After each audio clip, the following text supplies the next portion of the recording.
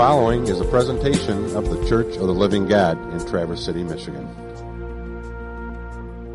All right, we're going to start a 3-week series. Actually, I guess it would be a 4-week series as we look at the story of Jesus' nativity and birth and the situation that surrounds it. So what I'm doing is pulling from a kind of a harmony of the Gospels. A lot of this comes from Luke, but you're going to see some things interjected from some of the other Gospels as well. Just to bring in every detail that the Gospel writers give us about what was happening at the time of Jesus' birth. So we're going to cover a fair amount of Scripture. I want to do what I can to just let the text speak for itself as we enter into this time of year where we really focus on Jesus and the gift that his birth was to us. So I'm going to begin today with actually the story of Zacharias and his wife Elizabeth and kind of the precursor to the angel's announcement to Mary. The songs that we're singing, in fact, what we're focusing on this morning is on 2 songs that have often been called the first 2 Christmas carols, which I don't think is quite fair because Christmas wasn't celebrated until around the 300s, at least in the church. So this is kind of applying something that didn't actually fit at the time. But nonetheless, they're the first 2 songs we see recorded in Scripture associated with a celebration, the joy of the birth of Jesus. All right, let's start reading. This is going to be in Luke chapter 1, and it's going to be starting in verse 26. Many have undertaken to draw up an account of the things that have been fulfilled among us, just as they were handed down to us by those who from the first were eyewitnesses and servants of the word. With this in mind, since I myself have carefully investigated everything from the beginning, I too decided to write an orderly account for you, most excellent Theophilus, so that you may know the certainty of the things you have been taught. Some things to note. Luke is writing this down based on the testimony of eyewitnesses. He interviewed people. He learned what had happened. He carefully investigated things, and he's writing this to someone named Theophilus. Because he says, I want you to know with certainty that these things that we're talking about, they're not myths, they're not legends, there's not things people made up. I've done the research. These things really happened. In the time of Herod, king of Judea, there was a priest named Zachariah who belonged to the priestly division of Abijah. His wife Elizabeth was also a descendant of Aaron. Both of them were righteous in the sight of God. Before I go further, do you remember in Hebrews they talked about priests who were the descendants of Aaron? And that Jesus was greater than them as the great high priest. You're bringing up Aaron in this passage just because it's significant. This was a family with a reputation. Both of them were righteous in the sight of God, observing all the Lord's commands and decrees blamelessly. But they were childless because Elizabeth was not able to conceive, and they were both very old. Once when Zachariah's division was on duty and he was serving as priest before God, he was chosen by Lot, according to the custom of the priesthood, to go into the temple of the Lord and burn incense. And when the time for the burning of incense came, all the assembled worshipers were praying outside. The incense is kind of symbolic of the priest's prayers to God on behalf of the people. Then an angel of the Lord appeared to him, standing at the right side of the altar of incense. And when Zachariah saw him, he was startled and he was gripped with fear. Something to note. This takes place around 4 BC. Around 300 BC was when the Jewish community believed God had left them. They had gone into Babylonian captivity. This was 300 or 400 BC. Then they went into Roman rule, and their belief was that God had left them. And so you would expect a priest to kind of be ready for God to speak with him in some fashion, but God has been silent for 300 or 400 years. And suddenly, here is God through his messenger angel appearing to Zechariah. So Zechariah is startled. He's gripped with fear. But the angel said to him, don't be afraid, Zechariah. Your prayer has been heard. So your initial thought, if you're Zechariah, is, thank God, for hundreds of years we didn't know if God was listening. God is listening. Awesome. Your prayer has been heard. Your wife Elizabeth will bear you a son, and you're to call him John. He'll be a joy and a delight to you, and many will rejoice because of his birth, for he will be great in the sight of the Lord. He is never to take wine or other fermented drink, and he will be filled with the Holy Spirit even before he is born. He will bring back many of the people of Israel to the Lord their God, and he will go on before the Lord in the spirit and the power of Elijah, to turn the hearts of their parents to their children, and the disobedient to the wisdom of the righteous, to make ready a people prepared for the Lord. So he's going to take a Nazirite vow. He's not going to have alcohol. There's certain things that went with this kind of calling. But man, this is an awesome thing for Zechariah to hear about this son that he's going to have. But Zechariah asked the angel, how can I be sure of this? I'm an old man and my wife is well along in years. And the angel said to him, I am Gabriel. I stand in the presence of God, and I've been sent to speak to you and tell you this good news, and now you will be silent and not able to speak until the day this happens, because you did not believe my words, which will come true at their appointed time. Meanwhile, the people were waiting for Zechariah and wondering why he stayed so long in the temple. And when he came out, he could not speak to them. And they realized he had seen a vision in the temple, for he kept making signs to them, but remained unable to speak. All right, so here's part of the dilemma of this story. I mean, here's Zechariah, a priest of God. And early on in the account, we are told that he and his wife were righteous. They were blameless. They observed God's commands and decrees blamelessly. I mean, he seems like a good guy. And an angel appears to him. God speaks to him. And a priest is who you would expect God to speak to. And his response as this angel gives him this message, it says, your prayer has been heard and God is going to use your son mightily. And Zechariah's response is not to go, oh, thank God, bring it. Zechariah says, are you sure? Are you sure, he says to an angel of God who appears to him while he's burning incense. And the thing is, this thing the angel tells him about him and his wife is not unprecedented. This, in many ways, this story is meant to connect the Jewish reader to the story of Abraham and his wife Sarah, where the angels, the messengers of God, appear to them and say, you're going to have a child. And they go, we're old. How can this be? Zechariah the priest knows this story. He knows that this is not a barrier to God accomplishing God's will. And his response is not to go, oh, I know this story of Abraham. This has happened before. Amazing. His response is to go, basically, prove it. I need a sign. And so Gabriel says, done, and strikes him mute. There's a lot of speculation about why it is that Zechariah loses his speech. And as I've been reading this week, I'm not sure that I land firmly on all the different reasons people give. Pretty much everybody agrees there's a message through this. This is a pointed thing. I lean toward the idea that Zacharias is now going to have to take a break as a high priest, because one of the things the priest did was he led people through public benedictions and blessings, and now he couldn't do it. So now he's going to take some time off. He's going to have a lot of time to think, to study what we would call the Old Testament again, time to pray. He's going to have some time to reconsider his response to God. But whatever the reason, and I feel like I haven't found the explanation I'm looking for. I feel like I'm missing something. The people understood it as a sign, and we'll see this later once again, that the people understand God is sending a message in some fashion. And I think I would just note this about this section, that knowing what God has done is very different from believing what God can do. So Zechariah knows what God has done. He knows God can do the miraculous. Even in this moment when the angel says to him, you and your elderly wife, you've never had children, God's going to give you children. Zacharias knows what God has done, but he doesn't apparently believe that God will do it. So this is a reminder of a couple things. One is that the nature and character of God doesn't change. God is the same yesterday, today, and forever. So if God is a God who can bring children to the childless, if he was a God like that, he is a God like that.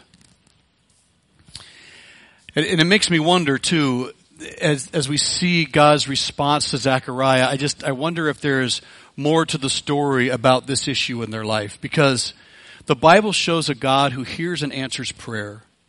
That's what God has done. That's what God does.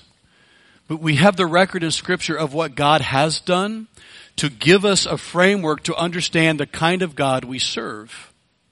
So who God was is who God is who God will be. So, does God hear and answer prayer according to the record of Scripture? Has God done that in the past? Yeah. So does God hear and answer prayer today? Absolutely. Because that's what God has done. When we read the record of Scripture, does God always answer the way we want God to? No. That doesn't mean we get what we want automatically. But God, who heard and answered prayer as recorded in the Scripture, hear and answers prayer today. Does God redeem, or let's start with the past. Has God redeemed some of the most vile and broken people in human history? Absolutely. Can God redeem some of the most vile and broken people in our world today? Absolutely. He's a Savior. That's what He's good at. He's good at redeeming. In the Bible, has God shown Himself to be faithful even in the midst of faithless people? Yeah. Is God faithful today to us even as we stumble and fall? Absolutely. God doesn't change. One of the reasons Scripture is given to us is to show us what God is like as we see Him interact with humanity throughout history, so that we have confidence this is the kind of God that we serve today. It's the thing that really strikes me about the story of Zechariah, is that Scripture is given to us to build hope, to build trust. And the question is, when hard times come in our lives, when we're in situations where it's hard for us to believe that God is present or that God is able or that God has our best interest in mind, we go back to Scripture and we ask the question, how has God shown Himself to be in the past? That's the kind of God I serve today. And my sense is that what Zacharias was given was time to step back, in this case from ministry, as we might call it today, and reflect and read again and make sure what he knew in his head was getting into his heart. So let's pick up from that point. When his time of service was completed, he returned home. After that, his wife Elizabeth became pregnant and for 5 months remained in seclusion. "The Lord has done this for me," she said.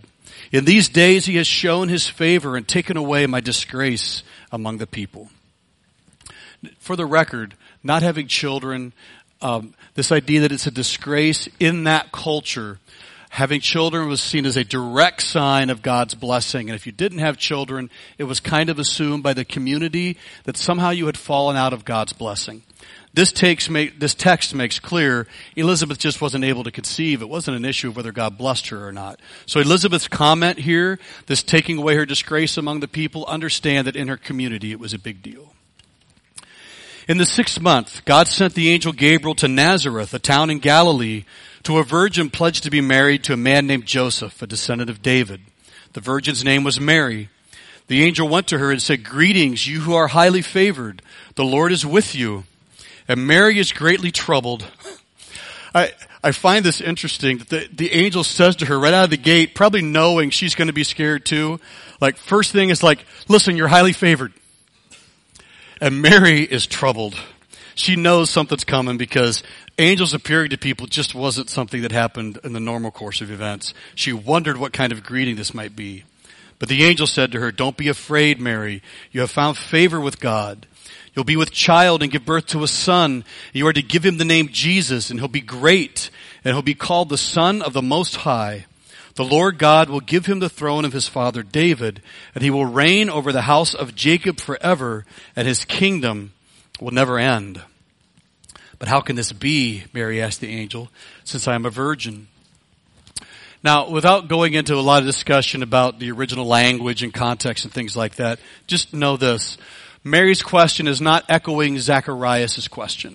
It's not a question that brings with it doubt and kind of a challenge and maybe even a reflection of some bitterness in some sense. She's not asking, prove it. In the context, it seems to be just a response of amazement and wonder. Mary's like, no way. How is this possible? This is going to be a miracle. Like, she understands right off the bat something really unusual is going on here. And the angel answers, "The Holy Spirit will come upon you, and the power of the Most High will overshadow you." I find it interesting where this kind of language is used other places in the Bible to describe the presence of God or what the Holy Spirit does. So, the power of the highest shall overshadow you reminds us of the opening words of Genesis, where the writer describes the dawn of life and creation in these words, that the Spirit of God hovered or moved or brooded over the face of the deep. It seems to be the same idea here, that the Holy Spirit will do the same thing with Mary. A man named Ellicott wrote, "Another aspect of the Spirit's work is quickening the dead chaos to life," that's Genesis 1:2, "and being the source of life to all of creation." So we know once again from the history of Scripture, the Holy Spirit brings life. And then finally, the cloud that overshadows the group during the transfiguration in Mark 9, it's the same kind of language that's used there. In Exodus 33, when Moses is covered in the cleft of the rock as God passes by, same idea there, that God's presence, His Holy Spirit, often is present and hovering and brooding over people. And many commentators note, and this seems to be across the board, the Jewish readers would have understood this to be a recreation story. This is in some ways the retelling of Genesis 1. In Genesis 1, God says, "Let there be light," and then John says, "He was that light." Right? In the beginning was the Word, and the Word was with God. Now, God who said, "Let there be light," says, "Let there be light" again, and it's the light of the world in Jesus. And the Holy Spirit hovered over the world and brought life, and now the Holy Spirit hovers over Mary and brings life. And as the story unfolds throughout the Gospels, you actually see a lot of hints that this is meant to be read as another creation story. A new world is starting. The new Adam is here. Let's continue reading. After the angel said, "The Holy Spirit will come upon you, and the power of the Most High will overshadow you. The Holy One to be born will be called the Son of God. Even Elizabeth, your relative, is going to have a child in her old age, and she who was said to be barren is in her 6th month, for nothing is impossible with God." "I am the Lord's servant," Mary answered. "May it be to me as you have said." And the angel left her. And I'm struck by the idea that Mary's response is just loaded, or is shorthand for a lot of what was going on in Mary. So Mary says, "I'm the Lord's servant. May it be to me as you have said." That seems like an easy answer, but here's the deal. For Mary to become pregnant and she's not married is scandalous in that community. Joseph would have every right to divorce her, though they weren't married. Being in this period of what we would call an engagement was the same as. Joseph could put her away. She would be ostracized by the community. This was not a small issue. And Mary's response, and I have to assume, and the Bible doesn't say it, but I have to assume that Mary, as a normal human being, was experiencing a ton of turmoil inside.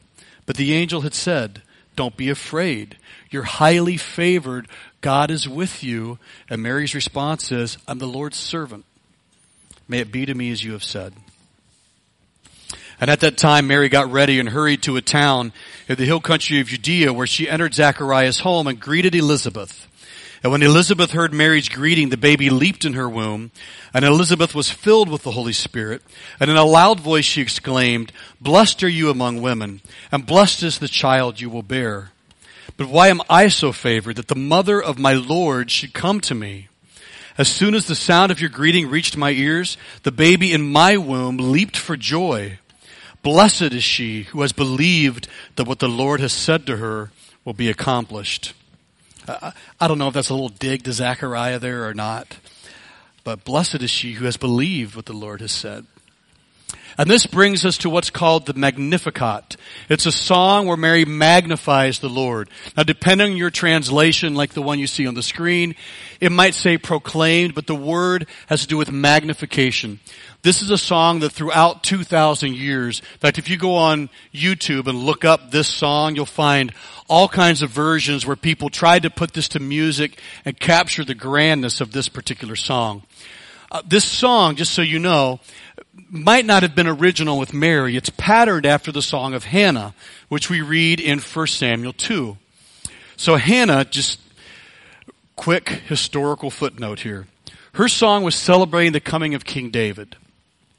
What Mary's song is doing is celebrating the heir of King David. Because there was a covenant God made with David and said, David, from your ancestors eventually will come the Messiah. And so now here is the Messiah. So here's Mary patterning her song after Hannah. Hannah celebrated David. Mary is celebrating the true king and the line of David, the one who's going to fulfill the promise of the Messiah that God had made all those centuries ago. And this new king is going to bring this new covenant back to this idea that the world's almost being recreated through Jesus in this moment. Now we're going to see the true Israel that we talked about in Hebrews, where now this is all believers who are the children of God. This is now going to be an age where God's Spirit lives in God's people, enabling them to keep this covenant. And there seems to be hints throughout the Old Testament that while the Holy Spirit was in people and visited people and often brooded over people and dwelt among them, there's some kind of shift taking place that now the Holy Spirit is moving in a way that perhaps wasn't quite there before and taking up permanent residence in the lives of believers. And so Mary sings this song. My soul magnifies the Lord, and my spirit rejoices in God my Savior, for he's been mindful of the humble state of his servant. From now on, all generations will call me blessed. For the Mighty One has done great things in me. Holy is his name. His mercy extends to those who fear him from generation to generation. He has performed mighty deeds with his arm. He has scattered those who are proud in their inmost thoughts. He has brought down rulers from their thrones, but he has lifted up the humble. He has filled the hungry with good things, but he has sent the rich away empty. He has helped his servant Israel, remembering to be merciful to Abraham and his descendants forever, even as he said to our fathers. So the song is very clear. And many people throughout the last 2,000 years have come back to this over and over again. That what this song is celebrating is that people who have arrived in the eyes of the world, that is, the rich, the exploiters, the powerful, the rulers, the greedy, people who by earthly standards have it made because they've reached some level in life where they can control others. They can demand respect. They can do what they want. They don't need God. They've got this figured out. This song reminds us that no, it's the humble, it's the lowly, it's the powerless, that the Messiah has come to lift up. And those who are full of themselves and glory in their power and their fame and their wealth, God's come to humble them. But to the lowly, God has come to lift them up. So the Mighty One does great things for the humble, not the proud. The Mighty One lifts up the lowly and he scatters rulers. The Mighty One fills the hungry, but he scatters those with plenty. The Mighty One, he not only cares for the lowly, the poor, and the hungry, he fights for them. He lifts them up. There's a number of people over the years who have talked about this as a song of revolution. Like this song kind of dropped a bomb in human history. Not because it was calling God's people to rise up and fight with a sword. Jesus makes this clear. But it's a song of spiritual and internal revolution. It's telling us the Messiah is going to upend the standards of the world and the way in which the world judges what makes someone good and important and worthwhile. The Messiah is going to come to the outcast, the lonely, the depressed, the sad, the starving. The Messiah has come not only to lift them up, but to fight for them and make sure that they are saved, not just in a spiritual sense, that's the most important part. But the Messiah has come to bring justice. And justice has to do with making things right. So the smug and the self-satisfied, they're not favored by God. The successes of the world are shallow. Religious or legalistic pride and how good we can be on our own is in fact straw. If I can point out, though Luke points out that Zechariah was a guy who was blameless, Zacharias was a guy whose faith did not hold up in a key moment. It wasn't just his outward blamelessness that counted. There was something about his heart that mattered too. So who does God give mercy to? That's the humble, the hungry, the forgotten, the overlooked, the ones who fear God. It's the gluttons, the proud, who just gorge themselves with power and things. They need to look out because God has come to bring justice. So Jesus, the mighty one, is going to be born to a shamed mother in poverty in a disdained village populated by a conquered people. Can anything good come from Nazareth? And the answer is yes, but only because the mighty one has stretched out his arm. And that whole song, Mary never celebrates herself. What she says over and over is, look what God has done for me. And this is what strikes me about that this morning. Can anything good come from? And I wonder if you're sitting here this morning wondering, can anything good come from my life? And I don't know your life, and I don't know why you might think that. But I know I've been at that place in my life at times where you wonder, look at me. I know my failures. I know my sins. I know how I hurt those around me. I know how I let down God. I know all these things. Can anything good come from Anthony? Can anything good come from the Webbers? Can anything good come from the Krugers or the Smiths or the Childs? And I could go on and on. I'm not trying to pick on y'all. Yes, if God's mighty hand is at work in you. Do you hear the message of hope in this song? If God is at work in you, if His mighty arm is fighting for you, the answer to the question, can anything good come from my life? The answer is yes. We never count ourselves out in the kingdom of God. We never give up in the kingdom of God. We never assume that we have done something that is going to make our lives irrelevant for the kingdom. Because at those moments when we are at our lowest and we recognize our emptiness and our neediness and our inability and our brokenness and all those things, and we cry out to a merciful Savior, the mighty arm of God is flexed on our behalf. Don't give up. Don't be discouraged. It's a revolutionary way of thinking and living with Jesus at the center. It's about seeing and experiencing God's mercy, God's strength, God's grace in our life, and then knowing how to show that to others on His behalf. When it was time for Elizabeth to have her baby, she gave birth to a son. Her neighbors and relatives heard that the Lord had shown her great mercy, and they shared her joy. On the 8th day, they came to circumcise the child, and they were going to name him after his father Zechariah. But his mother spoke up and said, "No, he's to be called John." And they said to her, "There is no one among your relatives who has that name." And then they made signs or gestures to his father to find out what he would like to name the child. He asked for a writing tablet, and to everyone's astonishment, he wrote, "His name is John."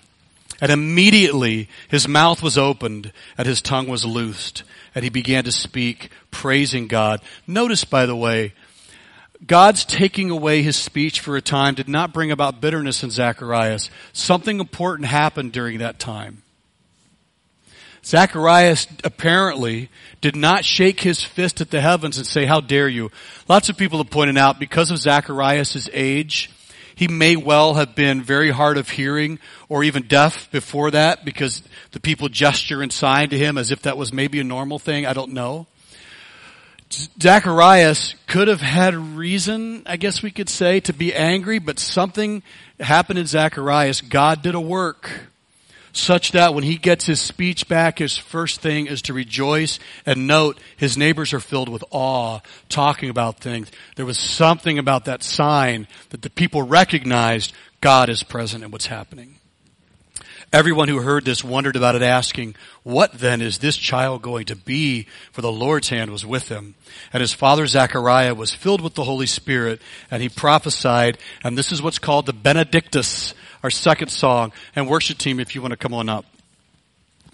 And this is taken from the first word of what he says, "Blessed be the Lord, the God of Israel, because he has come and redeemed his people. He's raised up a horn of salvation for us at the house of his servant David, as he said through his holy prophets of long ago. Salvation from our enemies and from the hand of all who hate us, to show mercy to our fathers and to remember his holy covenant, the oath he swore to our father Abraham." Oh, now he remembers Abraham. I'll bet Abraham had been on his mind a lot. "To rescue us from the hand of our enemies and to enable us to serve him without fear in holiness and righteousness before him all our days." It's the same song, second verse of Mary's song. It's a focus on Jesus as the Savior and the Messiah. He's the one to be magnified. He's the one to be blessed. His song mentions David and Abraham, the two people in the Old Testament God made a covenant with that said, "From your line I will bring a Savior." And Zechariah says, he's here. This is the fulfillment of that prophecy.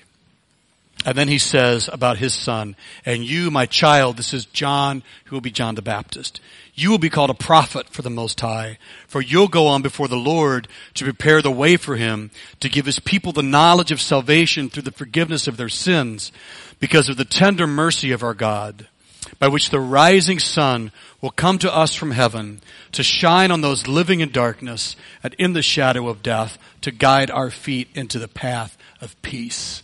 That is beautiful. So John, while not the Savior, is the prophet who has the privilege of pointing people to the Savior. Other places in the New Testament say, we are all prophets in the kingdom of God.